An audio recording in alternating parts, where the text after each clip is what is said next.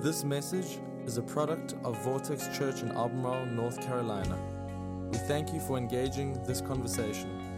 Messages like this one are great resources to help us grow, but they cannot replace being a part of a local church. If you're not actively a part of a church, we encourage you to find one near you that fits you. Visit it and get involved. And we hope this message gives life to you today. Enjoy. As we get started, let me ask you a question. If you're in the room and you're married, or maybe you were married in the past, think back to before you said I do. And think about what it was that you wanted out of your marriage. Or what did you think you were going to get out of it? What were your dreams for it? What did you think it was going to be like? Now, fast forward maybe a couple of years. Did what you wanted out of your marriage change some? Did what you think you were going to get look differently? How about 10 years? Sarah and I, this summer will be 15 years since we got married. It's been amazing. But I'll tell you this, it's not what we thought we were going to get. Let me show you a picture of us on our wedding day. You see why I married her, though, right? I mean, dang. So anyway, yeah, okay, somebody already noticed. I'll tell you what Sarah didn't expect was a bald husband. Because I had a luxurious full head of hair, not a bald thin spot one. When she said I do, she didn't think. I was about 20 pounds lighter, right there. So what she got was not what she thought she was getting. Don't raise your hand if you can identify. Okay, it's not going to be helpful to anybody. Regardless of what you wanted out of it beforehand, or what you thought you were going to get, you always get something different. It always looks different. Now, in the vows, we say for better or worse, but we think it's all going to be better. We think the whole worse thing, well, they just have to say that. Like, that's just one of those things. It's in the fine print. You got to say for better or worse. We don't think there's going to be a whole lot of worse. Now, we've seen a lot of worse in other people's marriages. Shouldn't think it would happen with us. But in marriage, you get some better and some worse, but regardless, it's going to be different. Now, sometimes the different is the better. What we want when we're young is often so shallow and silly. And as we get older and wiser, we want different things. Our desires change, oftentimes for the better. But I'll tell you this, I think Scripture shows us that when we experience a difference in what we expected to get, maybe out of marriage, or even a difference in what we expected to get from God, one of the determining factors is, were we living a faithful life or were we living a faithless life? It changes everything. So this morning we're going to look at a couple. You may have heard of them. Their names were Abraham and Sarah. But when we meet them, their names are Abram and Sarai. So God shows up in Genesis chapter 12 and intersects their life and changes everything. Read with me. The Lord has said to Abram, "Leave your country, your people, and your father's household, and go to the land I will show you. I will make you into a great nation, and I will bless you. I will make your name great, and you will be a blessing." What an amazing promise. Here's a problem with this promise at this point. Abram is 75 years old, and his wife is just 10 years younger, a spry 65. He promises to make them a great nation, the father of many people. But at this point, they have no children. Now, I don't know. I mean, unless you're Mick Jagger, you're not having a whole lot of kids at 75. It's not a normal, am I right? It's not a normal thing. I would be skeptical.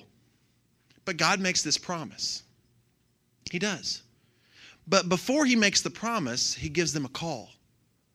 He says, "Leave your country, your people, and your father's household, and go to the land I will show you." It is a call to step out in faith. What he gives them is a call. What he does not give them is a whole lot more information than that.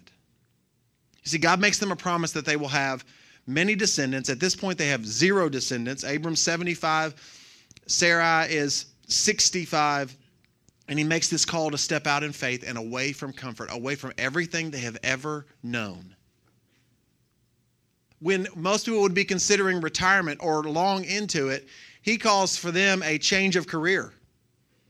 I want you to leave everything, step out in comfort, because you see, God leads us by faith, not by details. If you're a detail-oriented person, if you're a control freak, this drives you nuts. Okay, God, you said, leave your country, your people, blah, blah, blah. Go to the land I will show you. When exactly is it that you will show me? God, if you could just give me the coordinates, give me the address so I can plug it into Google Maps. And then I'll know about how long this journey is going to be. I'll know the way. I have options of routes that I can take. But God says, no, just follow me. I'll let you know when you get there. Following by faith, faith-filled living never feels comfortable. I would say it's almost the opposite. When we're striving to live by faith, we never feel completely at ease. We never feel completely comfortable even in our decision-making ability.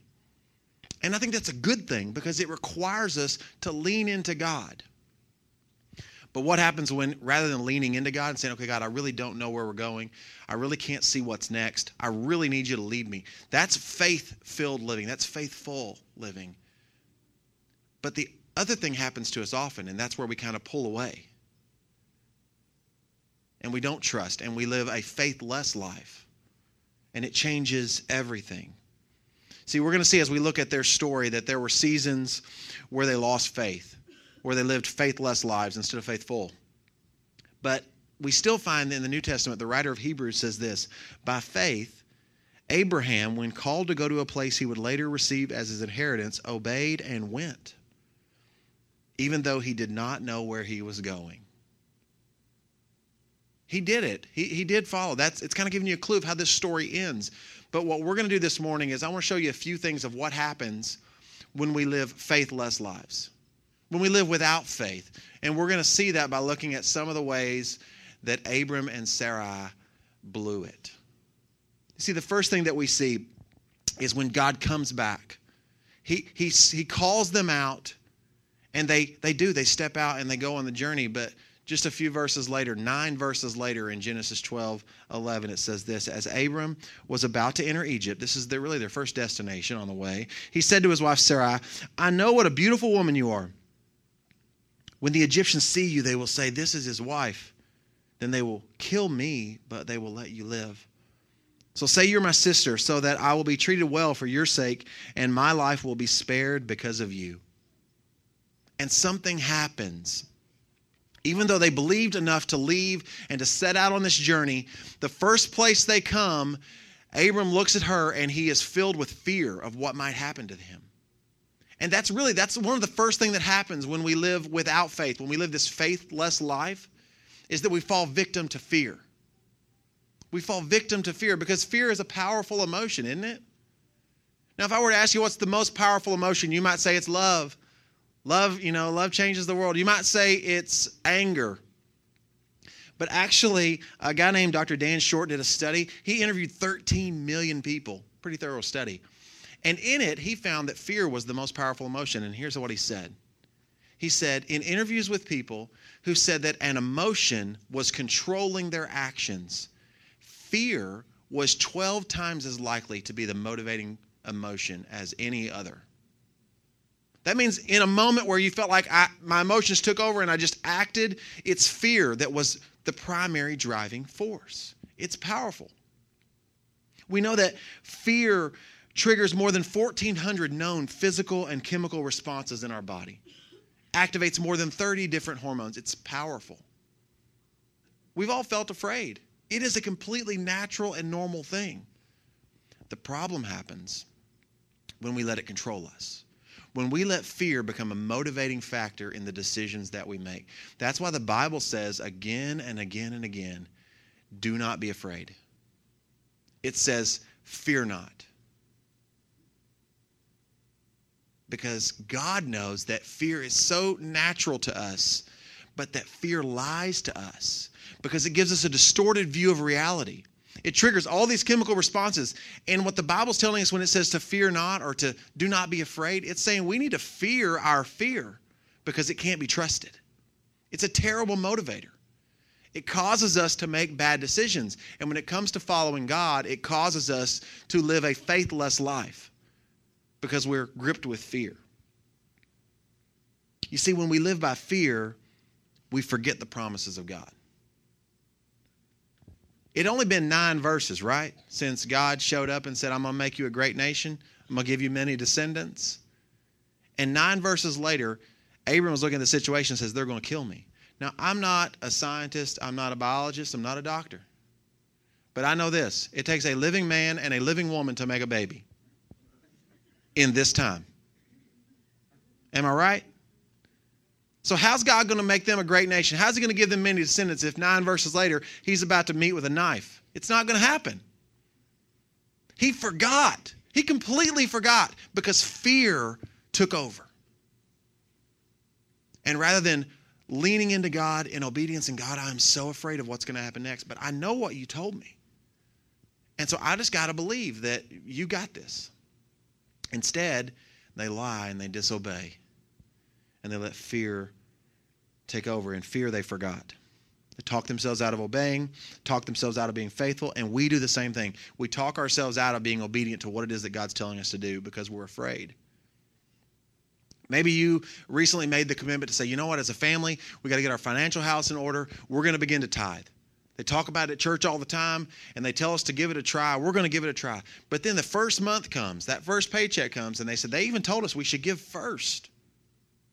And we did the budget, 10% off the top. I don't know how we make that work. There's no way we're going to make it through the month, and fear kicks in, and so we don't obey.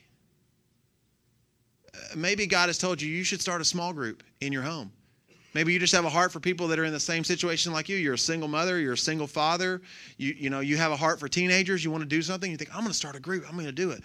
But then fear kicks in and you think, what if nobody shows up? Or worse, what if they show up and they hate it and never come back and they tell all their friends how terrible I was? What do I do then? I'm not going to do it. It's too risky. And fear is driving us. And what it's doing is it's driving us away from God, away from faith, and into a faithless life. Maybe God's told your family to adopt or to become a foster family. And how's this going to affect our other kids? How are we going to afford to do this? Fear. It lies. It's a terrible motivator. And when we're living without faith, we fall victim to fear. And we make bad choices. You see, what Abram did in this moment was completely illogical. There's no way that God can make him the father of a great nation if he gets killed 9 verses later. It's just not possible. It's completely illogical. And that's what fear does to us. It causes us to make really stupid decisions. And that's what they did in this moment. Here's the thing, though. Even in this moment, they are faithless. And you think, wow, God, are you sure you trusted the right folks with this mission? God was still faithful because he had made a promise. And he keeps his promises. Here's the second thing that happens when we live without faith. When we're living this faithless existence, we get ahead of God. We get ahead of God. Here's how this works. Look at Genesis 16, 1-2. It says, now Sarai, Abram's wife, had borne him no children, but she had an Egyptian maidservant named Hagar. So she said to Abram, the Lord has kept me from having children. Go sleep with my maidservant. Perhaps I can build a family through her. And it's not on screen, but Abram says, cool. Like that. Sweet. Like, let's do this. Such an understanding wife, you know. She just wants what's best for me, right? I don't know. I don't know what Hagar looked like. That's not a pretty name. Now, if your grandmother was named Hagar, I'm sure she was a lovely woman. I'm not speaking of her, okay? So just know that. It's not a blanket statement I'm making. The problem here isn't how good-looking Hagar was or ugly. The problem here is that Sarai is getting ahead of God. She's trying to do this on her own. God had made them a promise, and now 10 years has passed, and she decides to intervene, and she gets ahead of God. When we choose to live these faithless lives, we'll get ahead of God too. We will. Here's how this works. When we get ahead of God, when we remember the promise, but we doubt his timing. Earlier, they seemed to completely forget the promise. And like fear took over. And it does crazy things to your mind. In this moment, she still remembers the promise. She still wants it. She still believes it's going to happen. She just doesn't understand why God hasn't done it. She actually said it. The Lord has kept me from having children. Now God has made a promise and he is intentionally not keeping it. So I'm going to do this. She says it. It's right there. It says, I can build a family through her. The problem with this is, there's so many problems with it, okay? I mean, really, this whole scenario, this is just Jerry Springer waiting to happen, okay? Yes, Abram, you are the father, The problem is that she says, I can build a family. But God said, I will do this. God said, I will make you a great nation. God said, I will give you many descendants. God made the promise. But here she's trying to fulfill the promise. You got to know this. If it's God's promise, it'll be in God's timing. And if it's not God's timing, then that's not what God promised. What you're getting there, you may think it's going to solve the problem, but that is not what God promised you because you're doing it in your timing. That's you taking over. That's you getting ahead of God. So since God is delaying on delivering, we decide to take control and make it happen. We're going to manipulate things. And we'll even justify this. We'll go, well, He's given me a brain. He's given me a will. I'm smart and intelligent. He obviously wants me to use that. He wants me to figure this out. But that's not what God said to them. He said, I will do this. And now Sarai is saying, I can do this. Maybe we can think of examples. The single person who wants to be married so badly, and it hasn't happened. They've been waiting, and so they decide the next decent-looking guy who shows me a ring, I'm all his. Right? We've all seen it happen. They don't see it happening, but we do. And it's easy to pick on them, but some of us, we're the young couple. And our parents, they've got it really well. They worked really hard. They've saved, managed their money. They've got a comfortable lifestyle. We want what they have. Just don't really love the timing it took them, so let's go and make it happen. I got credit cards. I'll sign the note. I can get the car. I can get the house. I can get the boat. They're deep in debt. It's their timing, so it's obviously not God's promise. Maybe you're married to a non-believer, and all you really want is for Jesus to get a hold of them and change them. And you've been waiting, you've been praying, and you know what the Bible says. It says that his heart can be changed. Her heart can be changed by your godly living, your patience. But that hasn't worked. So I'm going to do something else. This marriage just isn't working, Carrie. I've given it 10 years, 15 years, longer. It's just not working. We're incompatible. Our differences are irreconcilable. I'm going to do something different here. I'm going to fix this. And when we decide to get ahead of God, I'm just going to give you a little side note here. We screw it up every time. We're not good at this. We need God's leadership in our lives. We make a mess of it. And oftentimes we don't realize till afterwards, and we're living these faithless lives. We're not depending on God. We're not following after him. But again, remember that even when you're faithless, he is faithful. In this moment, they remembered the promise. They just didn't like God's timing. But God was still there.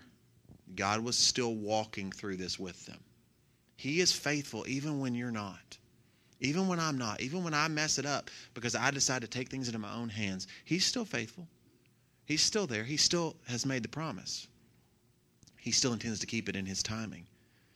But here's the third thing that happens when we live a faithless life. We just don't believe that God will do it for us.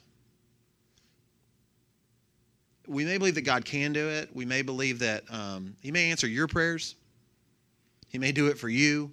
I've even seen him do it for other people. He just obviously doesn't want to do it for me. I don't know if he can't do it, doesn't want to do it. I don't know why he made me this promise if he's not going to keep it. Bitterness creeps in. Oftentimes we start to separate ourselves away from the people of God. We actually become angry at somebody else when we see God bless their life. We're miserable, and we just don't believe that he'll do it for us. But when Abram was 99 years old, God shows back up. And this time he gives the details. 24 years earlier, he said, step out and follow me. No details. But now he gives the details. He says, number one, you're not going by Abram anymore. We're changing it to Abraham. Only a few letters difference, but drastic difference in meaning. Abram means noble father. Great name. Abraham means father of many nations. There's a significant difference. Sarai, we're going to call her Sarah. She's no longer just a princess. She is the mother of many. And you're going to have a son by this time next year, and here's what you're naming him. That's detailed. And you may think, oh, in this moment, they must have been so thrilled. Finally, God's coming through. But that's not how they responded. It wasn't raising their hands in praise. It says this in Genesis 17:17. Abraham fell face down. He laughed and said to himself, will a son be born to a man 100 years old? Will Sarah bear a child at the age of 90? This is the original rolling on the floor laughing, okay? Like he couldn't stand up anymore. Like, this is too much, God, seriously. I mean, it hasn't been funny. Like, it's actually been really painful as we've been waiting, God. But now it's just ridiculous. You're saying when I'm 100, you're finally going to do this? When she's 90?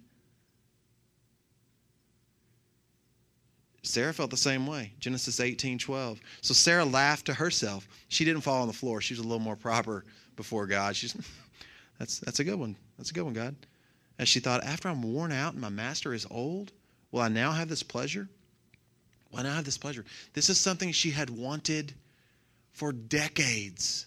It wasn't just something that she wanted since God made the promise. She'd already been wanting it. Every woman wanted it. Every woman wanted to bear children for their husband, and specifically a son, so that his name could be carried on. This is what every woman in this time would have wanted. And any woman who couldn't do it was less than, looked down upon, oftentimes by their husbands discarded. Find one who can. Will I now have this pleasure? Then the Lord said to Abraham, why did Sarah laugh and say, will I really have a child now that I'm old? Is anything too hard for the Lord? And I've got to tell you this, guys, like that question, that can be the difference between living a faithless life or living a faithful life. Do you believe that there is something in your life that is too hard for God? What's that area of your life where you've stopped believing that God is able? What's that area where you've stopped believing that God wants to do that? Is anything too hard for him? Why is it that we'll trust him with our soul, but we won't trust him with our checkbook?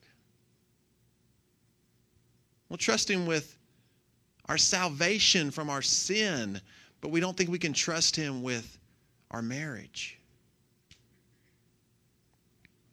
You see, when this happens, we remember the promise, but we just stop believing it will happen for us. We lose hope. We lose heart. We just kind of give up. Maybe it's your marriage. Maybe it's your job.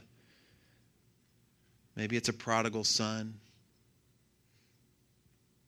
And you stop believing. Maybe it's none of those things for you. Maybe most of that stuff's in order, but you got to understand this, is that we stop believing the promises of God. It's so easy for us to do it. Even though in his word he makes it clear that if we'll give faithfully, he'll meet our needs. Even though in his word he makes it very clear that if a husband and a wife will love each other sacrificially and submit to each other in humility, they can have a relationship that's the closest thing to heaven on earth. And that's not just rhetoric. Like, that's the image that God uses to describe his relationship with the church, is that we are his bride and that we'll be united to him in marriage for all of eternity. That's what heaven's going to be. Why did God choose marriage? Because he knows that a marriage that looks the way he designed can be that for us. But most of us, we're not having heaven on earth. We're having hell on earth. And we've stopped believing. We've stopped believing that God can do that it even wants it for us.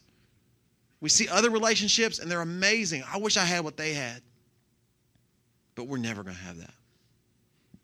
Where have you stopped believing? God promises that if we'll submit our ways to him, he'll guide us. It's not just Abraham and Sarah who God said, if you'll follow me, I'll lead you. It's all of us. Do you need wisdom?